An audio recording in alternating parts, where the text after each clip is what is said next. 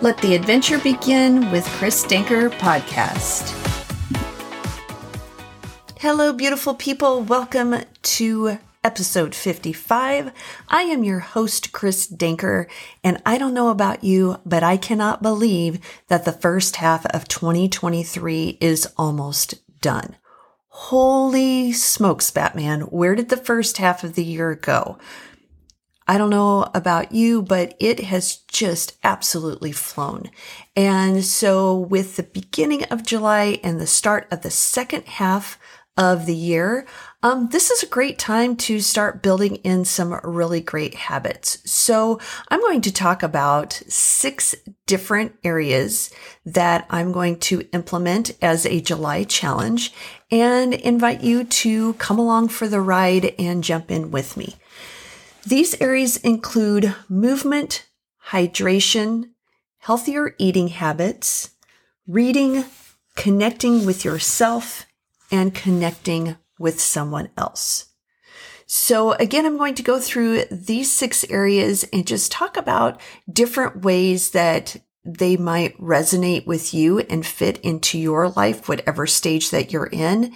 And like I said, at the end of the episode, I'm going to give you a way to track how you do throughout the month.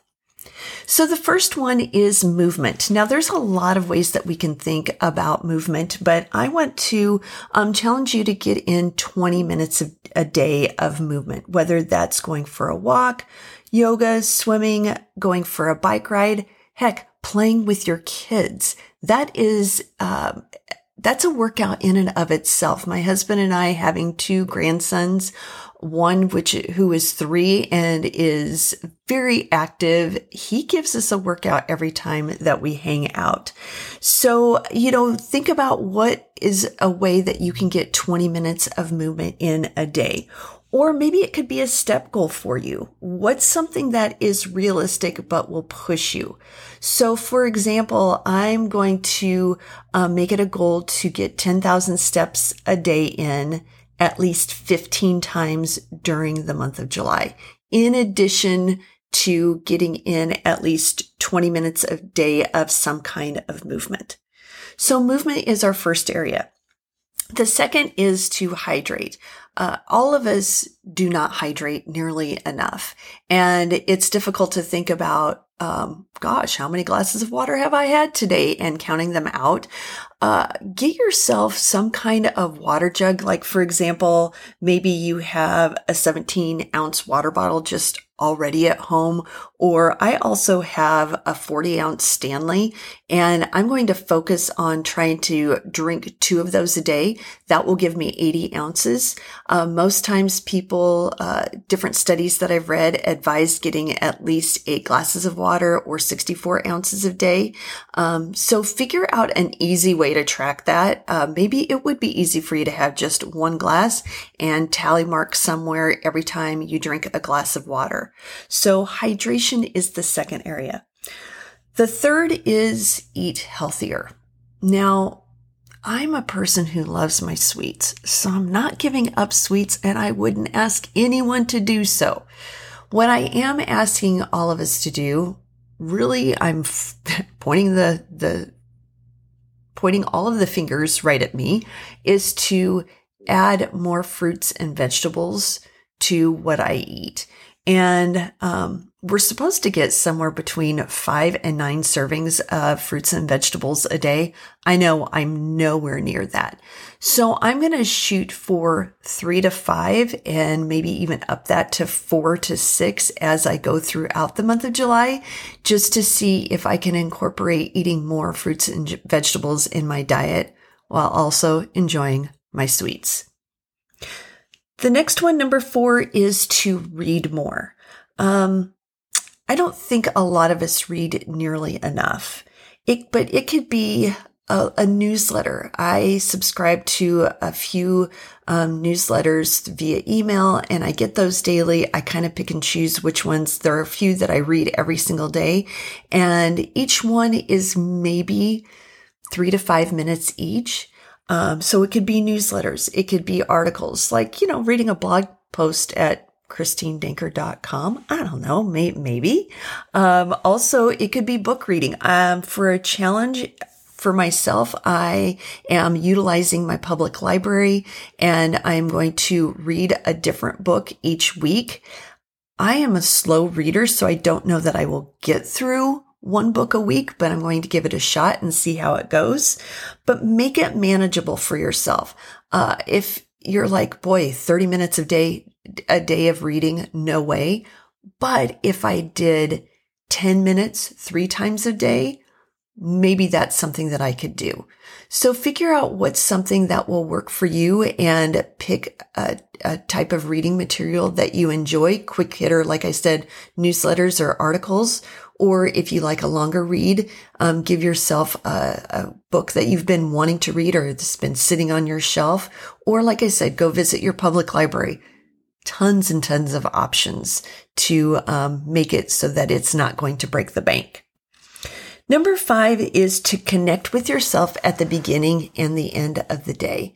And I know that's really hard depending upon what stage of your life that you're in, but even giving yourself 10 minutes at the beginning of your day and 5 minutes at the end of your day is not too much to ask of yourself so that you're connecting with yourself on a daily basis.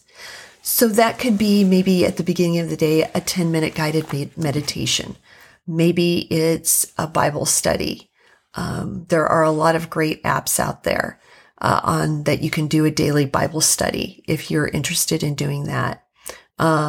It could be journaling for 10 minutes. Just starting your day, and you might say, oh, Chris, I don't have 10 minutes. Yes, you do. Get yourself up, set your alarm 10 minutes before your kids usually get up. I know sometimes our kids, especially when you have littles, they're unpredictable as to when they get up. But if you have kind of an average time as to, you know that they're usually up by 6:30, get yourself up at 6:15. Give yourself 5 minutes to kind of wake up, 10 minutes to do something for yourself before you roll into the busyness of your day. And then also at the end of the day, spend a few minutes reflecting on what went well today. What is one thing that you enjoyed the most out of your day before you turn the lights off and go to sleep for the evening? So I think it's really important for us to connect with ourselves every single day. Like I said, I'm not asking for us to do, hours upon hours because I know we don't have it. But if you give yourself 10 minutes at the beginning, 5 minutes at the end, that really does a lot for your overall self-care. And last but not least, number 6, also a way of connecting, is connect with someone else. If you have a partner, find a way to connect with your partner every single day. Again, you might be saying this is impossible, but no, it is not. At the end of the day, when you are getting ready to do that self-reflection, connecting with yourself, have a conversation with your partner for 5 minutes before you both turn in. Talk about the highs and the lows of the day. Just, again, I know that if you're in the phase of your life where you are in it with your kids going all over the place, or if you have littles and they occupy so much of your time, I understand, I get it, but don't disconnect with your partner because sometimes we take our partners for granted and it's important to connect with each other. Again, just talking about your day. What did you do today? What was the best part of your day? What was maybe the worst part of your day? And just having those sessions where you're just having a conversation just means so much for your relationship. And then, maybe build in a date night once a week. And that doesn't have to be like a date night without your kids. It can be where you and your family that you go to the park and while the kids are playing, you have a conversation, you grab a coffee, you have a conversation while your kids are playing at the park or at a splash pad. Maybe it's taking your kids for a walk. They're in the stroller. If you have littles, you're having a conversation with your partner. It can work. Sometimes you just have to be a little creative. If you don't have a partner, I want to invite you to connect. And even if you do have a partner, find someone to connect with every day for the month. It could be sending them a text saying, hey, I was just thinking about you today. I hope you have an awesome day. Boom. That took less than a minute to connect with someone. Having a conversation via phone call, maybe FaceTiming a loved one who lives far away from you. It could be sending someone a piece of snail mail. People still enjoy getting mail that is not a bill. I guarantee it. They will open up going, oh my gosh, there is actually a note from someone and not someone wanting money from me. There are different ways that we can connect with others.